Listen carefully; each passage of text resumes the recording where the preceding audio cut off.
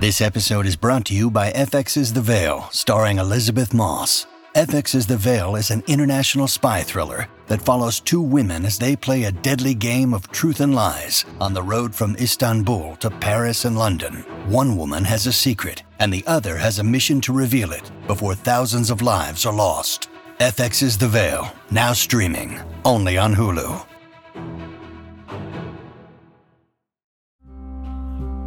I think in my old age, I've come to realize just how precious everything is, and I try to value the many blessings that have been bestowed upon me. But there's also this sense of vulnerability if fortune took a turn for the worse, and you live with the awareness that anything can happen in this world. On the evening of May 27th, 1998, Phil Hartman, the legendary comedian known best for his 8-year run on SNL and countless voices on The Simpsons, got into a heated argument with his wife Bryn in their home in Encino, California. Although many said the couple always seemed happy in public, these accounts only masked the truth of their deeply troubled relationship. Bryn, Hartman's third wife and an actress herself, was often described as emotional, volatile, and profoundly insecure about her husband's burgeoning fame.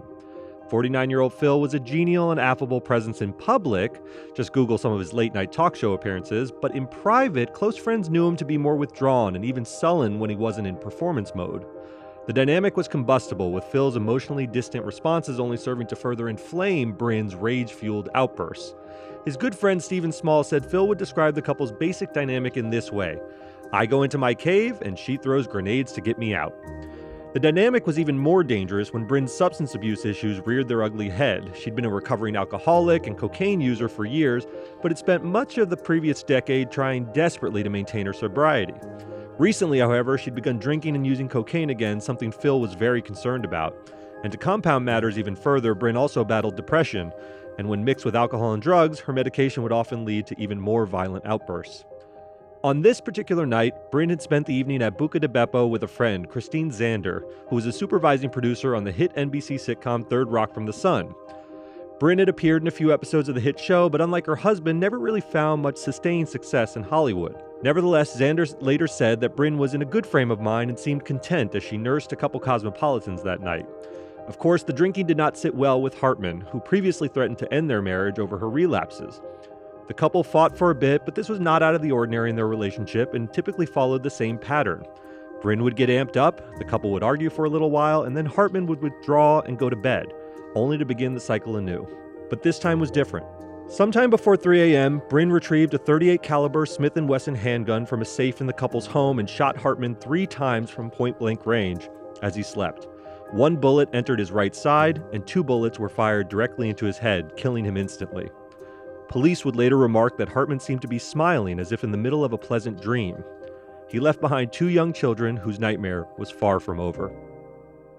I'm Derek Kaufman. I'm Jason Beckerman. And this is Last Days, Phil Hartman.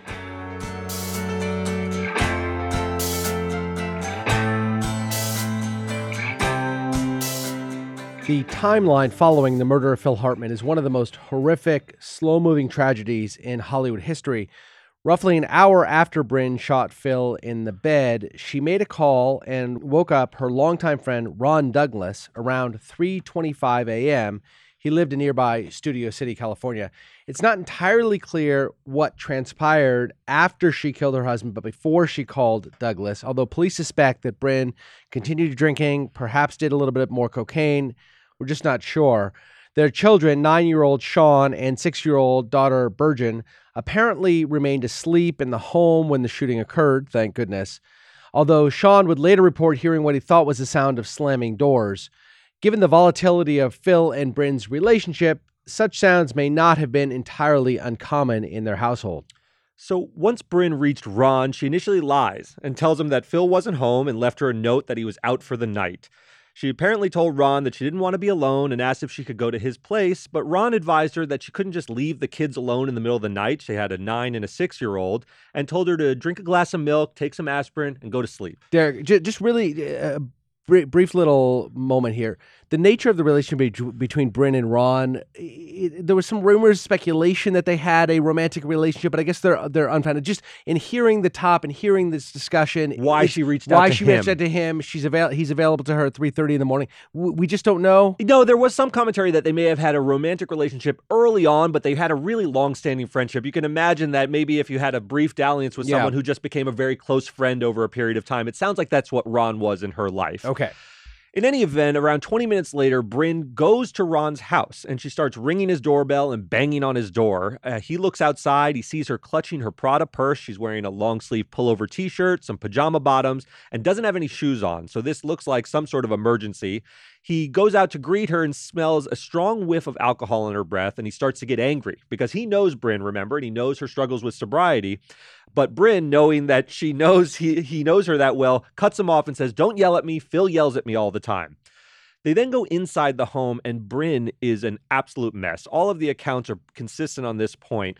At some point, she blurts out that she killed Phil while she's discussing why she's in such distress with Ron. But Ron thinks this is just some drunken rambling. He assumes histrionics of some kind, yes. This was a couple that was known to be volatile. Ron knew the history of their relationship and thought she's rambling. They probably just had one of these nasty rows. She passes out at that point, only to be roused up by Ron, who says he's now concerned that she might have overdosed on pills. Remember, she's shoeless. She's in her pajamas. It's the middle of the night. She's left her kids at home alone. She goes off to the bathroom. She vomits. And several times this happens. She goes back and forth, vomiting, passing out, and then finally sobers up and has a glass of tea with Ron. Bryn then tells Ron to call the Hartman home, but of course, there's no answer at the time.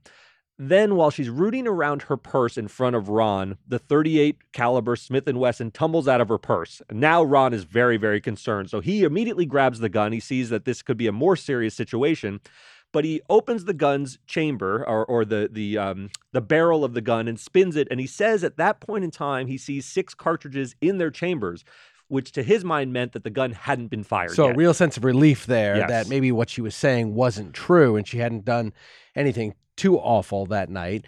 Right. So it's approximately 2.5 hours that pass while Bryn and Ron are together, and she finally seems sober enough that Ron feels comfortable allowing her to drive home. And she agrees to leave and to go home only if Ron follows her back. It's hard to imagine how she's sobered up, exactly what's happening, going through her mind at this point. She obviously knows what Ron is going to find, what they're going to find when they get back to the house.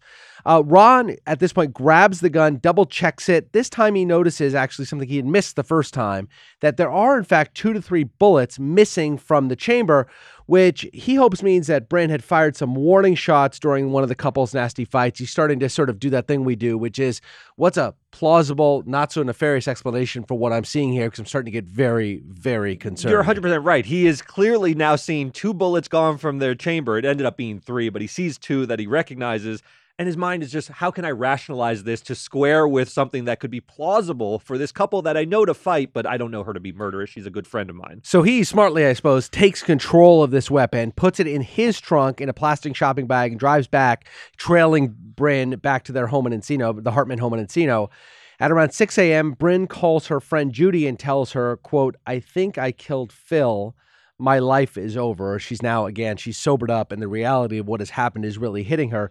She's crying hysterically, blowing through red lights, speeding through the neighborhood streets. Judy finds out where Bryn is headed and heads over to the Encino home as well. So we have this confluence of 3 people coming together all at once at the Hartman home. At the house, Ron goes to the master bedroom, peers in, and sees what he sees. Phil's motionless body, obviously covered in blood. At this point, full panic is setting in. Bryn calls her friends Steve and Marcy and tells them she killed Phil. They also get in their car and drive over. So again, all these folks coming to the Hartman house to see what's happening. Ron calls 911 at this point, reports that a man has been shot in the head and the neck, telling the dispatcher, quote, "The wife shot him and they're both here. I'm trying to calm her down. She was drunk. She said she killed her husband. I didn't believe her." Ron also tells the dispatcher that he has what he believes to be the murder weapon in his possession, saying, quote, "It's in my hand because she brought it to my house." Yeah, so you have to imagine this scene. It's absolute chaos. A bunch of friends are descending on the home. He's now finally called 911.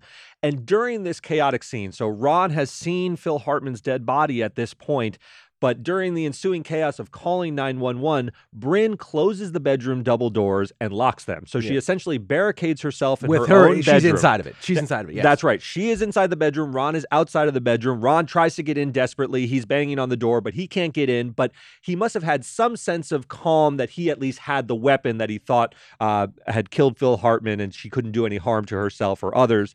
However, Bryn then calls her sister, Kathy, in Wisconsin. This is around 6:21 a.m. in the morning. She says, again, Phil is dead. I'm sick. Tell the children that I love them. Kathy then hears Bryn let loose a series of anguished cries. She has discussed this in the media, and it's horrific to hear.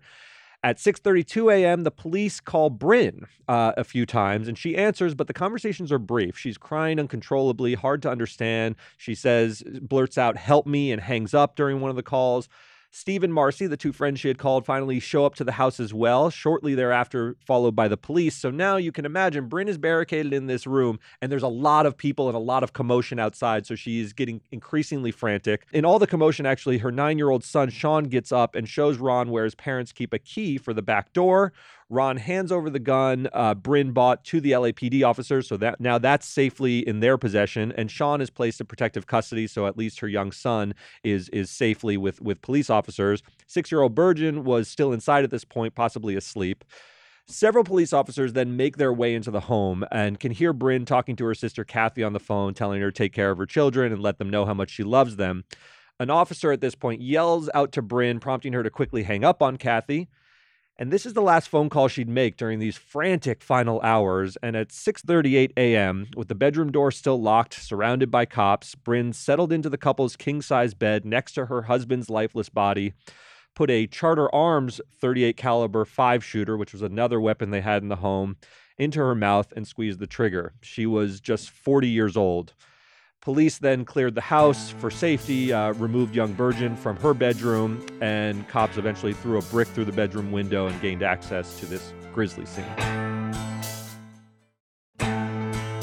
We've been doing this for a while now, and this is I think the most heartbreaking. I mean, these kids are in the house, obviously. All these stories that we do are heartbreaking to some degree or another. These people died too young, but this one is truly tragic. This awful woman, obviously in a great deal of mental distress, kills her husband, then kills herself, leaving their 2 children orphans. It's an absolutely horrific tale. Horrible tale. All right, let's lighten it up a little bit here as much as we can. Let's talk about where Phil Hartman came from, how he became, who he became. So what exactly made Phil Hartman such a special part of comedy in the 80s and 90s? The answer lies in how his fellow castmates saw his role. Hartman was known as the glue during his SNL days, a reference to his ability to hold a skit together without necessarily being the focal point. And it's a quality that would really come to define his professional career. Hartman was born in 1948 in Ontario, Canada, the 4th of 8 children. You can imagine being the glue would be a helpful character trait in such a big family. Hartman would later remark, however, that being part of a big Catholic family actually made it hard to get the love and attention he really craved in life, so he started seeking it elsewhere. The family moved to the United States when he was 10, where Hartman found his footing as a class clown in high school. A little fun fact, he was classmates with Squeaky Fromm, the Manson family member who tried to assassinate Gerald Ford in 1975. He apparently drew a picture of a little surfer in her yearbook. When you research Phil Hartman, as I had to do in preparing this, you see a lot of tidbits. He led a very colorful life where he sort of had this Forrest Gump quality where he ran into Squeaky Fromm. He worked, as you'll hear, as an artist for various bands in the 70s. He packed a lot of life into a pretty short period of time. Yeah. He was smart, not particularly academic, and ended up dropping out of Santa Monica City College to become a roadie for his brother's rock band called Rockin' Foo. By the early 1970s, Hartman was bouncing around and scratching out a living on the periphery of the music scene. He was a very talented artist, and he ended up drawing the cover art for big bands like America and Poco. Oh, these are bands close to my heart. It's also around this time that he meets and marries his first wife, a beautiful 19-year-old named Gretchen Lewis. The marriage to Gretchen only lasted 2 years, and the couple divorced in 1972. And this would really be the start of a pattern for Hartman. He fell madly in love with Gretchen, and this was this beautiful hippie type. It really meshed well with his work in the music world. But Phil completely pulled away emotionally at some point, and his detachment doomed the marriage. It was a pattern again that would later play a role in his murder. In 1975, everything changed for Hartman when he joined the Groundlings, a legendary improv group in Los Angeles. The group was relatively new at the time, but has since become one of the principal feeder institutions for SNL. Along with Hartman, the list of Groundlings alums include Sherry Terry and Will Ferrell, Jimmy Fallon, Nassim Pedrad. While in the group, Hartman became close with another cast member named Paul Rubens, who was developing the Pee Wee Herman Show. Hartman played Captain Carl and ends up regularly performing on the show, and you can see early on how his contributions would end up earning him the nickname Glue. Captain Carl! Permission to come aboard, Pee-wee! You have to know the passwords. Spaghetti! No. Sardine! No. Turnip! No. Toboggan! Well, sweet. I give up! You can't give up. You have to know the password. Open this door, Pee-wee. I gotta use your latrine! Have you ever seen Captain Carl, by the way? I don't know that I have. So Pee Wee Herman, obviously the show is all built around Yeah. him, but it's the ancillary characters that make the show. And it's really sort of the first instance where you see Phil Hartman doing a zany character that makes the skit, but is not the focal center of the skit. And it's something he would carry You and I on. have really different tastes in pop culture. I loved Pee Wee Herman. Anyway, so it's around this point when Phil meets and marries his second wife, Lisa Jarvis, in 1982, and the Phil pattern pops up again. At first, he's madly in love with Lisa, but soon becomes sullen, withdrawn, emotionally distant. The marriage lasts around 3 years, during which Phil's career really takes off. He gets roles in the Gong Show movie, Cheech and Chong's next movie, and the couple ends up divorced in 1985. And in the years after his death, Jarvis is one of those people who has reflected on how the decay of her marriage to Phil really opened a window into understanding the two sides of Phil Hartman, the public persona and the private one. The relationship changed dramatically. I was the wife, and he no longer had to pay attention. He would tell me, you need to go have your own life. You're a black hole. No one could ever fill you. My sense of Phil was that he was really two people. He was the guy who wanted to draw and write and create and come up with ideas. I had my hair changed to pure brass. The actor-entertainer, and then he was the recluse. One of Phil's friends has described this phenomenon, and they said something that I thought was very fitting. They said, as soon as you learn Phil's not marriage material, you're already married to him. And what they were trying to convey is he would really just love bomb the people who he was initially into, and this included Lisa Jarvis and his first wife, Gretchen Lewis. They were like, he would just inundate us with love, and then he would cut it off, and they would be left adrift and not really know what happened and why necessarily he became so withdrawn. So after Phil's second marriage falls apart, he gets the break of a lifetime when he's invited to join the cast of SNL in 1986. He was 38 years old, a little bit older than the typical new cast member of SNL, and he actually became the oldest new cast member in the show's history. Although a venerable institution now, the show was actually in a bit of a slump before the 86 season. The departure of Eddie Murphy in 1984 led to a few terribly forgotten years with people like Robert Downey Jr., Anthony Michael Hall, Damon Wayans, and Joan Cusack heading up the cast. Although they'd all move on to great careers on the big screen, most people regard their time on SNL as an abysmal failure. These were dreadful years. Yeah, do you remember any of these? I sure mean, do. Julia Louis-Dreyfus. I mean, great actors, but didn't fit well in the Eddie SNL Murphy had mold. brought SNL up to heights it had really never seen since it began. And then there was this once he left, there were whispers of its demise, and they were carried out. I mean, the show really nearly came close teetering to being pulled off the air altogether. But the arrival of Hartman in 86 changed everything. He was paired with rising stars like John Lovitz, Dana Carvey, Dennis Miller, Jan Hooks, and Kevin Nealon. Some people regard it as the strongest era in the show's history, and Phil Hartman was right in the middle of it all, providing memorable impressions of Ronald Reagan, Bill Clinton, Frank Sinatra, Ed McMahon. He also provided some of the most memorable original characters in sketch comedy history, like Unfrozen Caveman Lawyer. Ladies and gentlemen of the jury, I'm just a caveman. I fell in some ice and later got thawed out by some of your scientists. Your world frightens and confuses me. It's one of my favorite skits of all time. As a lawyer, it made me want to be a lawyer, actually, Jason. I have to tell you, I saw this as a young kid, and I was like, I actually want to be that windbag lawyer. That was what I was aiming for. Wow. Yeah. All right. It's also during this period that Hartman starts doing voice work for a brand new animated show on Fox called The Simpsons. His turn as fading Hollywood star Troy McClure and ambulance-chasing charlatan lawyer Lionel Hutz makes an immediate impact and helped propel it to one of the most successful shows in television history. Uh-oh. We've drawn Judge Snyder. Is that bad? Well, he's had it in for me ever since I kind of ran over his dog. You did? Well, replace the word kinda with the word repeatedly, and the word dog with son. So look, his career is taking off. I wanted to give these indications of like Phil Hartman is such a centerpiece of culture in like the late 80s and 90s if you're really into comedy, because he's in The Simpsons and in SNL at the same time, and these are really sort of critical parts of comedic history. So as his career is taking off, he now meets Bryn Omdahl, who is this striking blonde from Minnesota. She's also trying to make it as an actress, and Phil, true to his pattern, is immediately smitten. The couple marries in 1987. This is just 2 years after his divorce from his second wife. And by most accounts, in the beginning, Bryn was funny and charming. She actually had briefly dated Rob Reiner prior to Phil Hartman, which Hartman thought was a plus because he was sort of striving to be a sort of Rob Reiner At type that time, figure. Rob Reiner's coming on, or right in the midst of Harry Met Sally and Yes. The Princess Bride. And He's meathead. He's one of the biggest people in Hollywood at the moment. Absolutely. So Bryn also had a history of cocaine and alcohol abuse at the time. Even when he met her, she'd been to rehab in Fargo before and had intermittent success with sobriety. And Phil really wanted to make things work with her. His career is really beginning to flourish, obviously, when they meet in 87. But her lack of success in Hollywood would become this sort of constant source of frustration in their relationship and a real strain on it. Phil, throughout this period, would try to help raise her profile in various ways. She's actually sitting with him. If you watch the introduction to Saturday Night Live, she's sitting with him at the restaurant. It's just the back of her head, but he would include her in various ways to just try to get her face out there. And even brought her on the Howard Stern radio show, which was huge at the time, to help just get her name out there.